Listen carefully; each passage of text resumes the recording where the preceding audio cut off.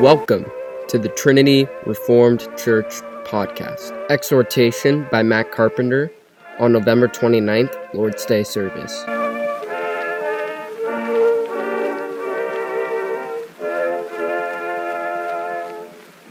Let us rise and worship the triune God. Grace, mercy, and peace to you from God the Father, Son, and Holy Spirit. And also to you. The Lord lives. Blessed be my rock. Let the God of our salvation be exalted.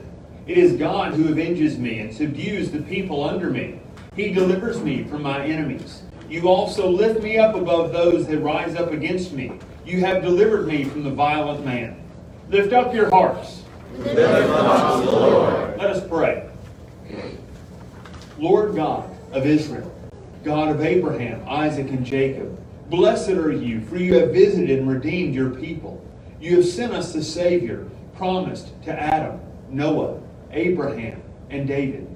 You spoke by the mouth of your holy prophets that we would be saved from our enemies and the hands of all who hate us.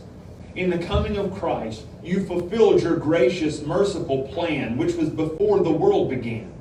Grant unto us that we, being delivered out of the hand of our enemies, would worship you in holiness and righteousness, both this day and for the rest of our lives.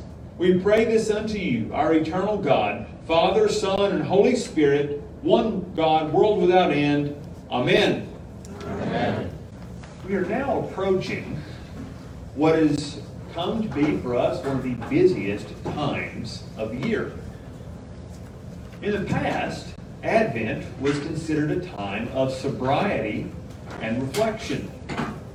As the winter was coming, people in older times knew they had to make their preparations, but there was not as much to do during this time. The crops were harvested, things were in, and they could focus more on the coming and the preparation of the coming of the Lord.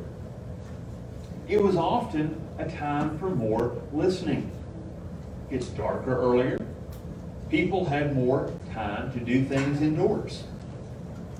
But like good Americans, we have turned this season of preparation into a time of celebratory frenzy, making sure that we don't leave 1 minute, whether it's light or dark outside, not 1 minute to quiet. Now, I'm not calling for us to get in touch with our inner Scrooge to say humbug to anything that smacks of joy or gladness. But we should, while we enjoy the time of decorating, of gathering with friends and family, and the hope that naturally arises during this season, yes, enjoy that. But don't forget to carve out time for remembering God's work.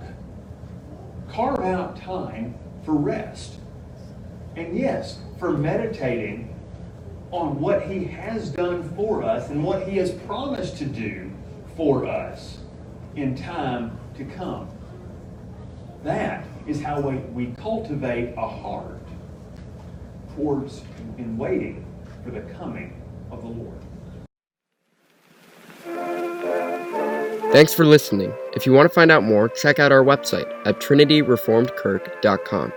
That's trinityreformedkirk.com.